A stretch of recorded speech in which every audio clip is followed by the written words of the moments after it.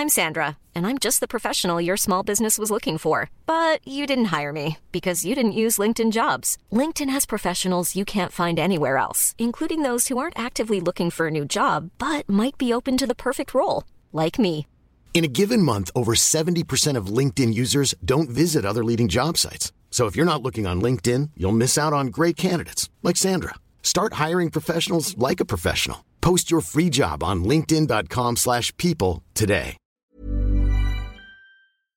I remember well when the Reserve Bank was just a bond-selling agent of the Treasury. He would not be willing to reconsider the Greek program. A smaller than expected increase for consumer prices. That the United States economy added almost 5 million jobs. These numbers aren't anyone's opinions or political views. This is the Debunking Economics Podcast with Steve Keen and Phil Dobbie. Well, it is without a doubt a massive crisis that is looming for the UK and Europe. The price of energy is skyrocketing, and the only way to make it through winter, it seems, is through massive government intervention. So isn't this a massive failure of the system? Free market forces are working, but not to our benefit. Something has to change, surely. That's this week on the Debunking Economics Podcast.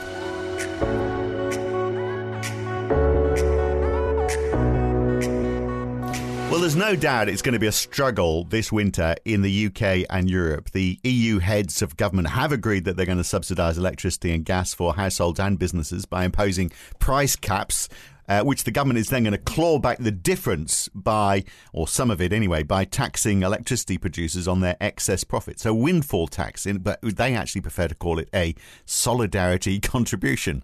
It is the EU. But is there something fundamentally wrong with how energy is priced? So, Steve, interestingly, energy prices were already going up before the war. So in Europe, in the second half of 2021, the EU had already seen that half of the year compared to the same half the year before, prices had gone up more than 10%. And in Estonia, Norway and Sweden, they were up more than 50%. So this is not just a problem. It's been exacerbated by the war. But it looks like we were faced with rising energy prices anyway. Why would that be?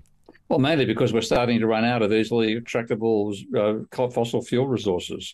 That's something which is argued decades ago by a guy called King Herbert, who was a petroleum engineer in Texas, and he looked at the pattern of individual wells and how they had come up with peak performance and then slowly decline over time. And what he saw was that the aggregate level, a tendency to reach a peak, which is known as Hubert's peak, after which you'd not be able to extract any more oil. Rather, you expect oil, but at a lower rate. So rather than the accelerating increase in oil levels we're seeing now, you'd get a peak and then a fall. And but if people find that strange to reason about, the fundamental idea behind it is that you start from having exploited 0% of available oil, and you will ultimately reach exploiting 100% of available oil. The slope of that curve is Hubert's peak. And when you get to the 50% mark, you start to have a declining rate of extraction because fundamentally it's getting harder and harder to get the energy out of the ground. Yeah, so it's like the cost of accessing the energy versus the energy that's actually produced. It's the efficiency of that energy that you're producing. But Norway and Sweden, so Norway in particular, I mean, a lot of their energy, they were up 50% or more. A lot of their energy is from hydroelectricity. Now, I know that, of course, they've had problems because, I mean, this year in particular, there's been a drought. So they've not been able to produce as much hydroelectricity. And maybe that was part and parcel of it for last year as well.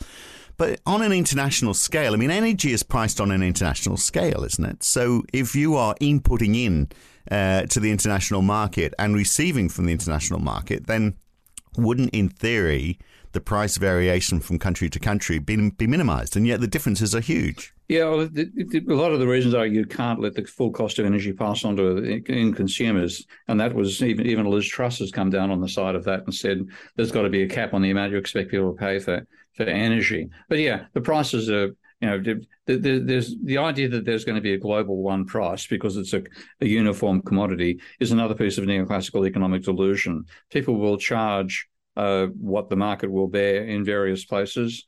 The other places have automatic access to the oil. Places like Kuwait, for example, oil will always be cheap there because they get first takes out of their domestic production. So Yeah, but oil prices could fundamentally have to rise because the whole basis of capitalism has been exploiting cheap energy sources.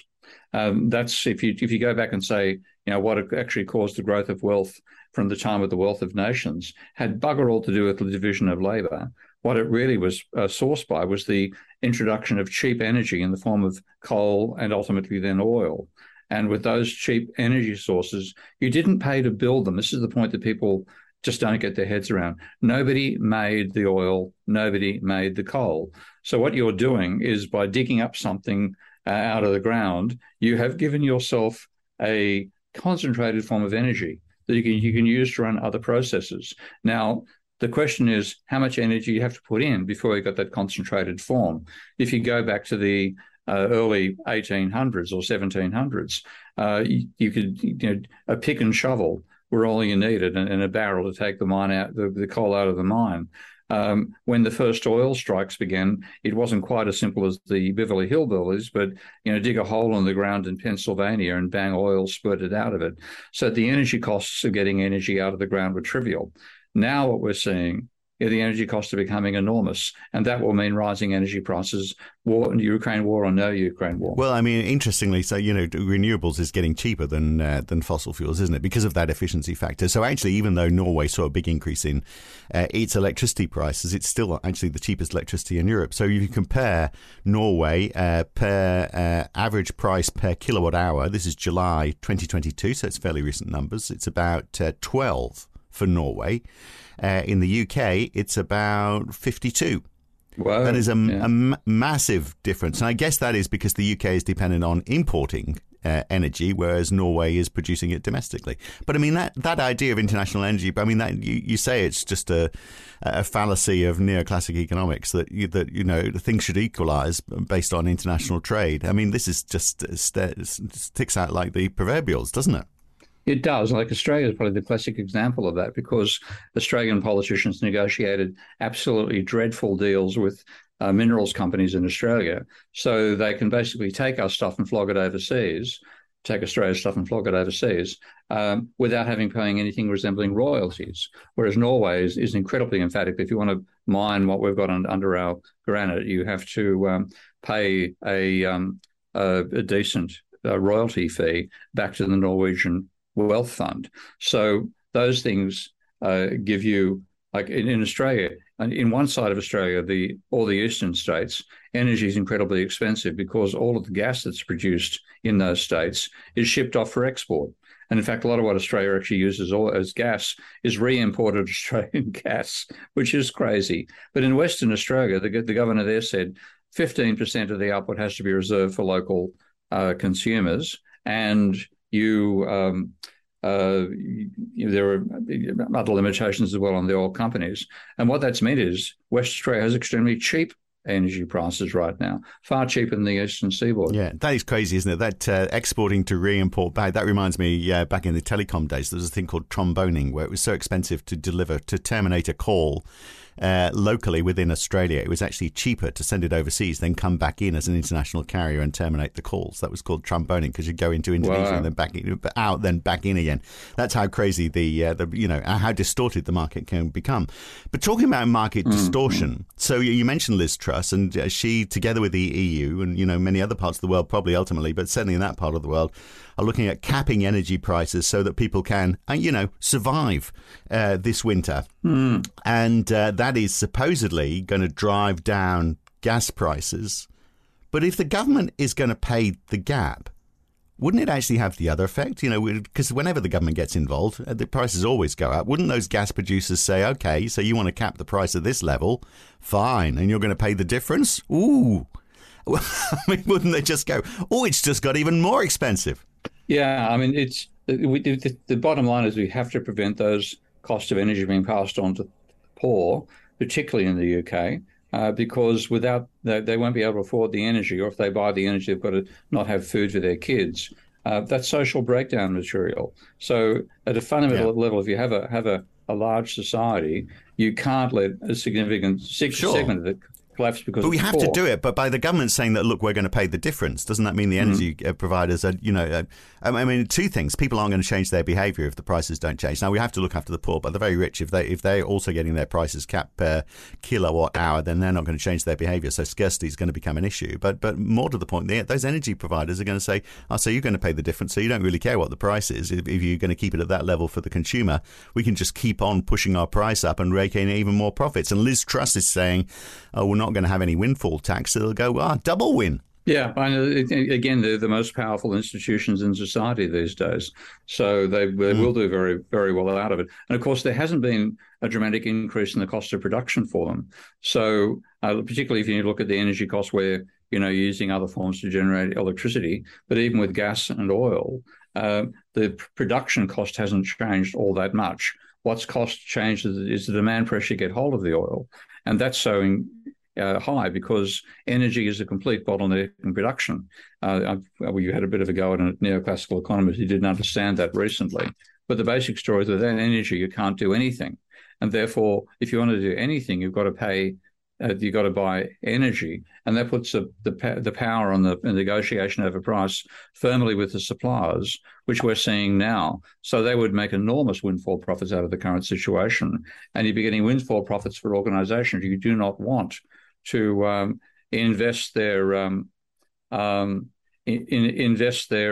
funds in devising alternative technology. They're not going to do it. They're going to pour it back into bloody coal and oil. For sure, because that's what they know and that's what the infrastructure they've got set up. But there are competitors that are obviously providing renewables, and we're told that the cost of renewables is getting cheaper whilst the cost of fossil fuels is increasing, and as you said, is becoming less efficient because it's getting harder to tap the stuff. And yet, of course, when as far as the consumer's concerned, they're just buying electricity. And so, you pay a fixed price for electricity, whatever the makeup is, whether it's fossil fuels or renewable. So, and so suppliers are paying the same to those providers. Domestic suppliers are paying the same, irrespective of what the source is as well. So that is pushing up, ironically, the cost of renewables, isn't it, up to the level where the price is being led by the fossil fuel providers, which in normal circumstances would say that is great because that would encourage more people to invest in renewable energy, because if it's a lower cost and the same amount of return, then they're getting better returns. Therefore, it's a better investment than fossil fuels.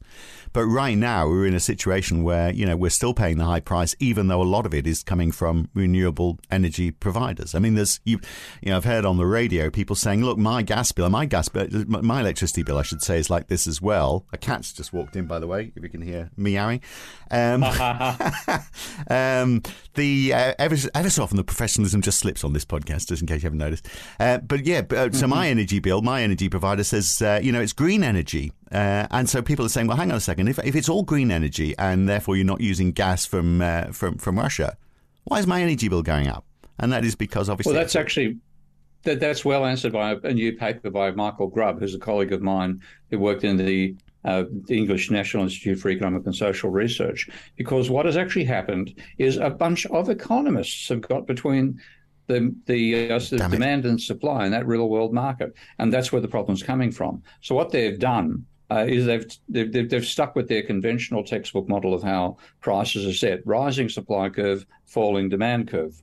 And according to their theory, the best social outcome is the point of intersection between the two, where demand curve cuts the supply curve. Now, what that translates as is that they actually believe the cost of production rises as you increase output. That's what they call diminishing marginal productivity, and it comes across in their models as rising marginal cost. Now, we might actually cover this in a separate podcast because it gets quite hairy and technical. But the fallback is that, believing this is an accurate description of how markets actually operate, economists design pricing systems to ape what they thought happens in the real world. They're completely wrong. That's what they've done. So what they do is the wholesale markets set the price according to the cost of production or the bid cost of the bid price of the most expensive supplier. So oil and solar and wind are really cheap right now. So rather than getting the benefit of those cheap prices, all energy prices, in the form of electricity and so on, are set at the cost of production of the tendering price of the highest cost agent. So the price is way over what an actual market would deliver. It's just this fantasy system set up that mean the price you pay is the price of the most expensive producer. And because of the cost of gas going up, that's the gas is the most expensive producer.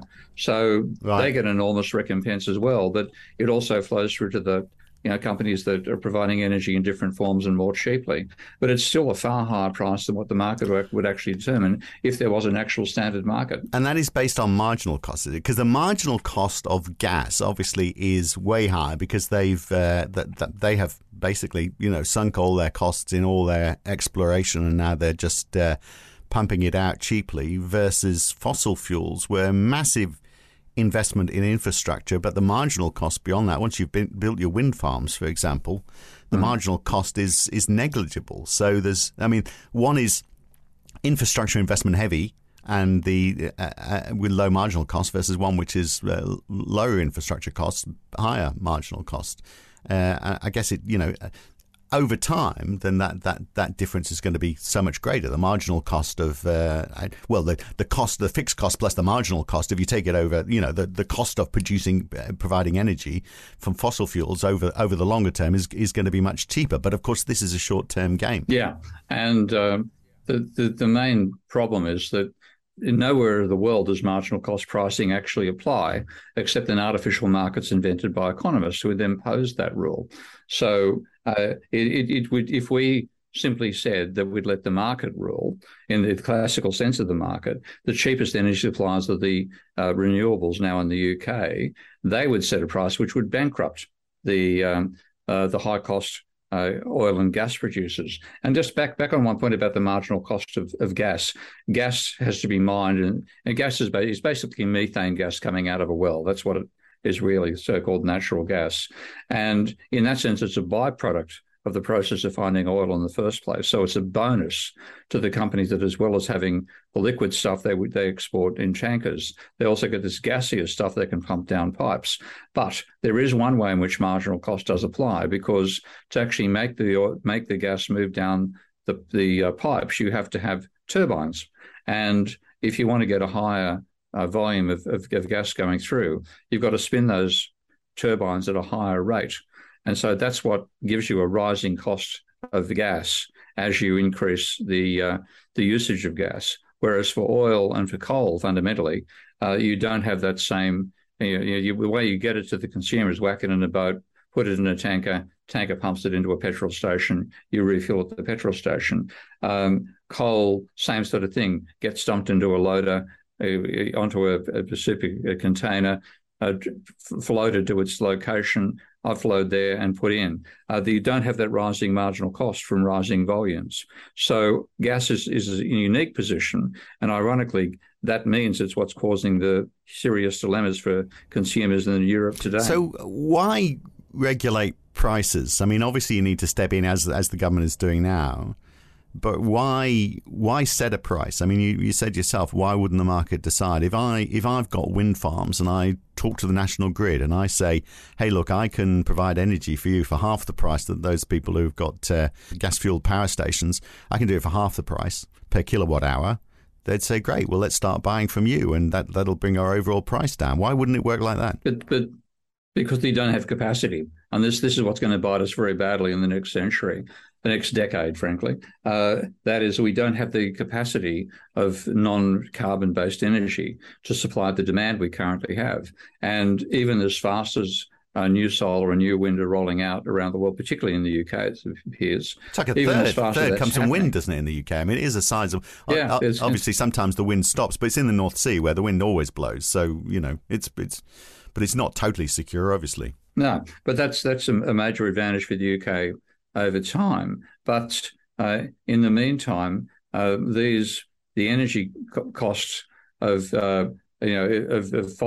renewables are so much lower than fossils, but they can't scale. So if you need the energy at the scale we currently consume it, you've got to be approaching fossil fuel companies. And the gas companies are the ones that have a problem about rising costs with rising demand. But the coal and the oil firms are going to be dancing all the way home. Right. Well, so we need them to change. We'll explore that in just a second. This is the Debunking Economics podcast. I'm Phil Dobbie. He's Steve Keen, and there's more to come. So stay with us. There's never been a faster or easier way to start your weight loss journey than with PlushCare. PlushCare accepts most insurance plans and gives you online access to board-certified physicians who can prescribe FDA-approved weight loss medications like Wegovy and Zepbound for those who qualify. Take charge of your health and speak with a board-certified physician about a weight loss plan that's right for you. Get started today at plushcare.com/weight-loss. That's plushcare.com/weight-loss. plushcare.com/weight-loss. I'm Sandra, and I'm just the professional your small business was looking for. But you didn't hire me because you didn't use LinkedIn Jobs. LinkedIn has professionals you can't find anywhere else, including those who aren't actively looking for a new job, but might be open to the perfect role, like me. In a given month, over 70% of LinkedIn users don't visit other leading job sites. So if you're not looking on LinkedIn, you'll miss out on great candidates like Sandra. Start hiring professionals like a professional. Post your free job on linkedin.com/people today. This is the Debunking Economics podcast with Steve Keen and Phil Dobbie.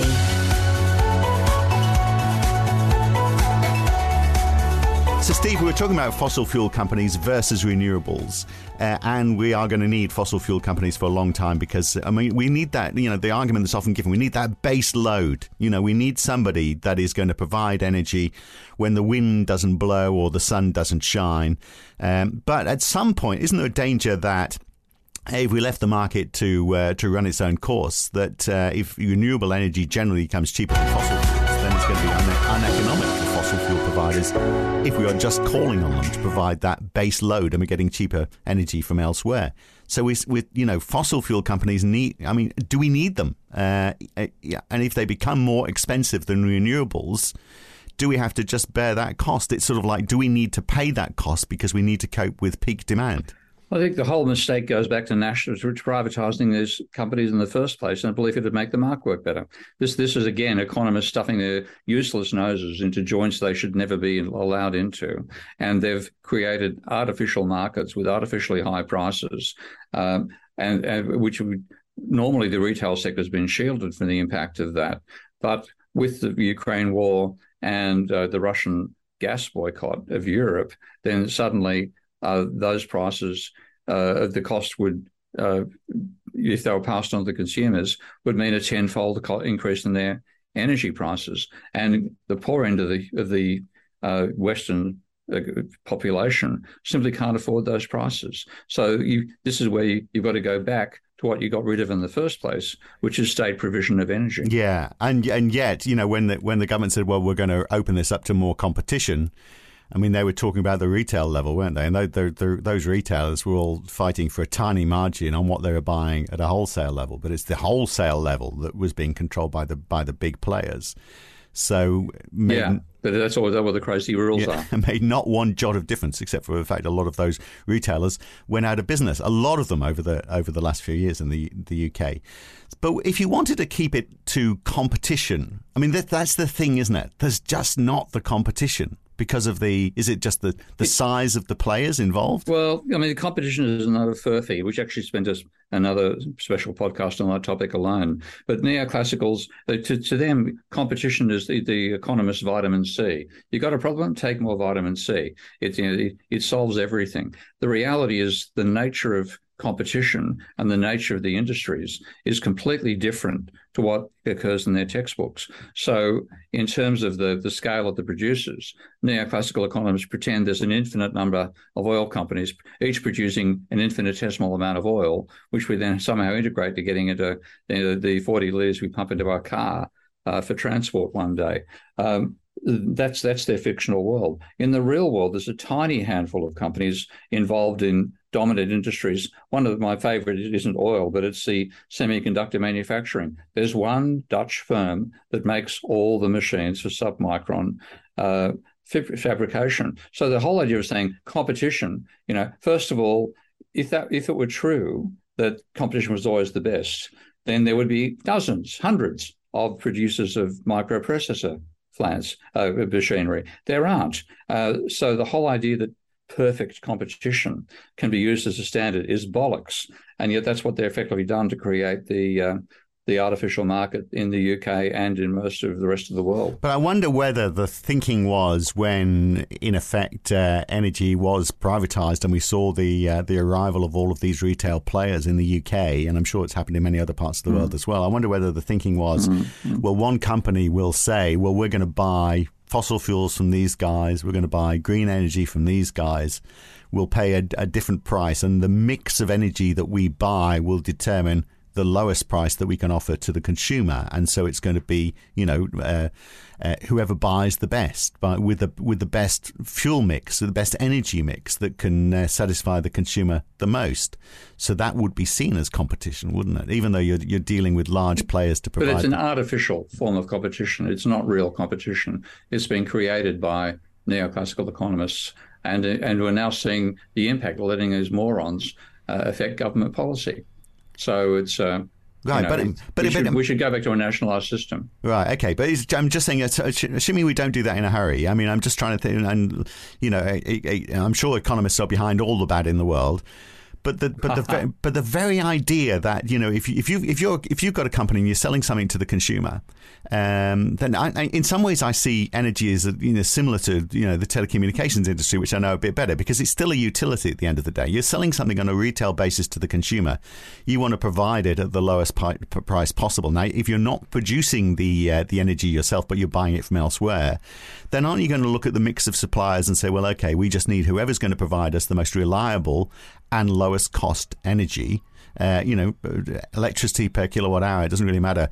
Electricity is electricity. You don't get low grade electricity or high grade electricity. It's all to do with price and then how you're distributing it to the consumer. So why wouldn't it work that you'd have competitors there saying, who can we buy the best mix from? Because then the fossil fuel companies would be at a disadvantage to those renewable energy providers if they can come along and say, hey, look, we can do this cheaper. And you go, great. Well, when you can, we'll buy it from you. When you can't, we'll have to get it from the fossil fuel guys. But ultimately, you're going to lower our price. Thanks so much. We'll sign there. The basic problem with saying you can do a better energy mix through the market is that you can't, if one company decides it can do a better portfolio of oil, gas and coal, it can't then ship the end consumer a lump of coal for their car. We're tied into particular forms of energy for particular uses. And it isn't really a case of pooling the different potential fossil fuels together. That's only the case of using to produce electricity, where, of course, one electron is just like any other. So, but in terms of our own transportation system, you can't put coal in cars. You can't put oil into your gas heating system. You've got to completely convert your car to go from oil to gas. There are technological lock-ins that mean it simply isn't possible to do that portfolio balancing, which might apply, if you're going vegetable shopping and you want to get a range of nutrients, and there's dozens of ways to get the combination. That's the picture people have. But factories are not like our stomachs. Our stomachs can cope with virtually anything. A factory, if you put the wrong product in, the production line stops. And this is why energy is such a crucial sticking point in the economy, because you've got machines which will only turn if they're fed with either coal or oil or gas or electricity. Yeah. And if you don't feed them in, the machines don't turn. Yeah, but that's so you've got it's an incredibly powerful and dangerous industry as a result of that. But that is changing, isn't it? We are moving towards electricity. I mean, Jacob Rees-Mogg, as the new business minister, he might actually see that coal-powered cars are progress, but by and large we are moving to electricity driving almost anything. So if that's the case, does it really matter how that electricity has originated? You would just take whatever the cheapest source of that electricity is, wouldn't you? Whether it is fossil fuels or renewables. And we're told renewables is getting to be the cheaper solution. And of course, so it is electricity at the end of the day. And cars, almost perhaps the last stronghold. We are moving towards cars being electric at an alarming rate right now. Not alarming. I mean, it's good news. We are, but in the meantime, we're also going through global warming, where that should be telling us to cut back fossil production entirely, and then we'd go towards. But in terms of the number of cars that are necessary to be converted from petrol or oil to or gas rather, to be converted to electricity is huge. There's pretty much one car per person in most Western countries. Now, in the UK, that means 60 million cars. Now, the minerals required to replace all of those with electric the time it would take to do that are just out of the park compared to our current situation. So just back on this marginal pricing, I'm curious as to why you would see. So we're setting energy prices based on the marginal cost of producing energy by the most expensive means, and that is the market leader, and everything else follows in price. But how can you just base it on the marginal? I mean, the logic, obviously, of the marginal cost is, well, if you've got 10% more customers, how much extra would it cost to service that extra 10%, given the infrastructure you've got in place? Mm-hmm. But I mean, you can't you can't ignore the fact that you might have invested heavily to reach your existing number of consumers. So how can you ignore the fixed cost on when you're setting that price? You can't. And this is, if you actually look at how costing actually applies in most corporations, fixed costs are an enormous percentage of total cost. Something like, on average, Alan Blinder's survey in 1998 in the USA found the average level of fixed costs per unit of output was about 40% of the cost. So with the neoclassicals and their fantasy textbooks, they presume that fixed costs are a virtually trivial component, like 2%, 4%. If you look at the graphs, you'll see in children's fantasy books like Mancu's Microeconomics, that's what you'll find. But in the real world, because the fixed costs are enormous and the variable costs are falling, your target is to get as much of the volume as you can possibly manage. And normally you're constrained by competition from rivals on that front. So you can't mark up the price of Teslas too much because people will buy Toyotas, that sort of effect. But when it comes to energy, you have a specific needs you have to be tailored to initially, and you can't bargain one off the other. But the marginal cost is as false a vision of how those firms operate as it is for ordinary firms. And the thing is, normally, what do you have with economists? They have essential models, a set of ideas about how things operate, which are fundamentally wrong. And they can't do anything about it because the real world exists, much to their chagrin, and behaves differently to their models. But of course, once they decide, when we used to have, power companies were all public, and then over time the privatization fad hit. The idea behind that privatization was that you get more efficient, more innovation, blah, blah, blah. You got nothing of the sort. You got a backlog. So, you're also trying to get them to mine a resource we're running out of. So you need a visionary attitude, and the vision of an oil and gas executive doesn't pass past 3 months. So the idea that, so if you are a lower marginal cost, well, I mean, let's forget about the marginal cost. Let's just say, over the life of wind turbines, for example, it's costing you less if you allow the fixed and variable cost together over a defined period, whatever you want to make it. 20 years, for example, at a certain level of production, the maximum capacity that you could produce from that wind farm, you would come at a price per kilowatt hour that you could sell for with a decent margin. Are you telling me that the way it's regulated currently, you wouldn't be paid that? You'd be paid way more than that, because you would have to be paid way more. You have to be paid. You have to be paid whatever the marginal cost is for producing fossil fuels, whatever the highest price is. Which is actually not a real marginal cost anyway. It's generated by the bid prices that companies fit into supply the market, I think, almost on a daily basis. So it's a completely fallacious view as to the costs of production. The firms that are tendering this would be throwing champagne parties now, because the difference between the cost of production of the gas and oil they're delivering and the sale price is just astronomical. So they're doing very well out of this. So why of course they are. We see that in their profits, which Liz Truss has decided she's not going to tax. She's very happy to see them celebrate. But why wouldn't you just change that regulation and say, okay, we're not going to nationalise energy. We are going to keep things the way that they are, but with one change. Whatever you want to supply energy at, whatever price you think you can get away with, however low you want to go, do it. And wouldn't that mean that fossil fuel companies would lose out to these new players? Again, it's a question of volume. If you use 100% of the renewable energy and nuclear and hydro of a country, 85% of the energy is the remainder is covered by fossil fuels. Pardon me, a cough tickle in my throat. So that it's just the sheer fact that you have a vision where you implicitly we think you've got all these different competitors who can supply the entire market at the prices right. Now, the reality is all these competitors, none of whom can supply the entire market. It'd be possible for oil producers to bump up their production of oil quite easily with a bit of an increase in marginal cost, not a lot, and then cover, all the energy that used to be supplied by wind farms and turbines, but it doesn't work in the other direction. Right. So what you're saying is that these companies that are providing for a small portion of the market, their costs may be cheaper, but their price is being driven up because they can be because there's still the demand for the energy that they're providing. Yeah. So they can say, well, we'll provide it for the same price or a little bit cheaper or whatever. So the intersection between the supply and demand curve, Steve, we can certainly rip that page out of the book, can't we? Because it's not at all determined by the cost of production for that particular energy source. It's the market cost of which you're playing in that marketplace. Yeah, and we don't have a chance of competing with it.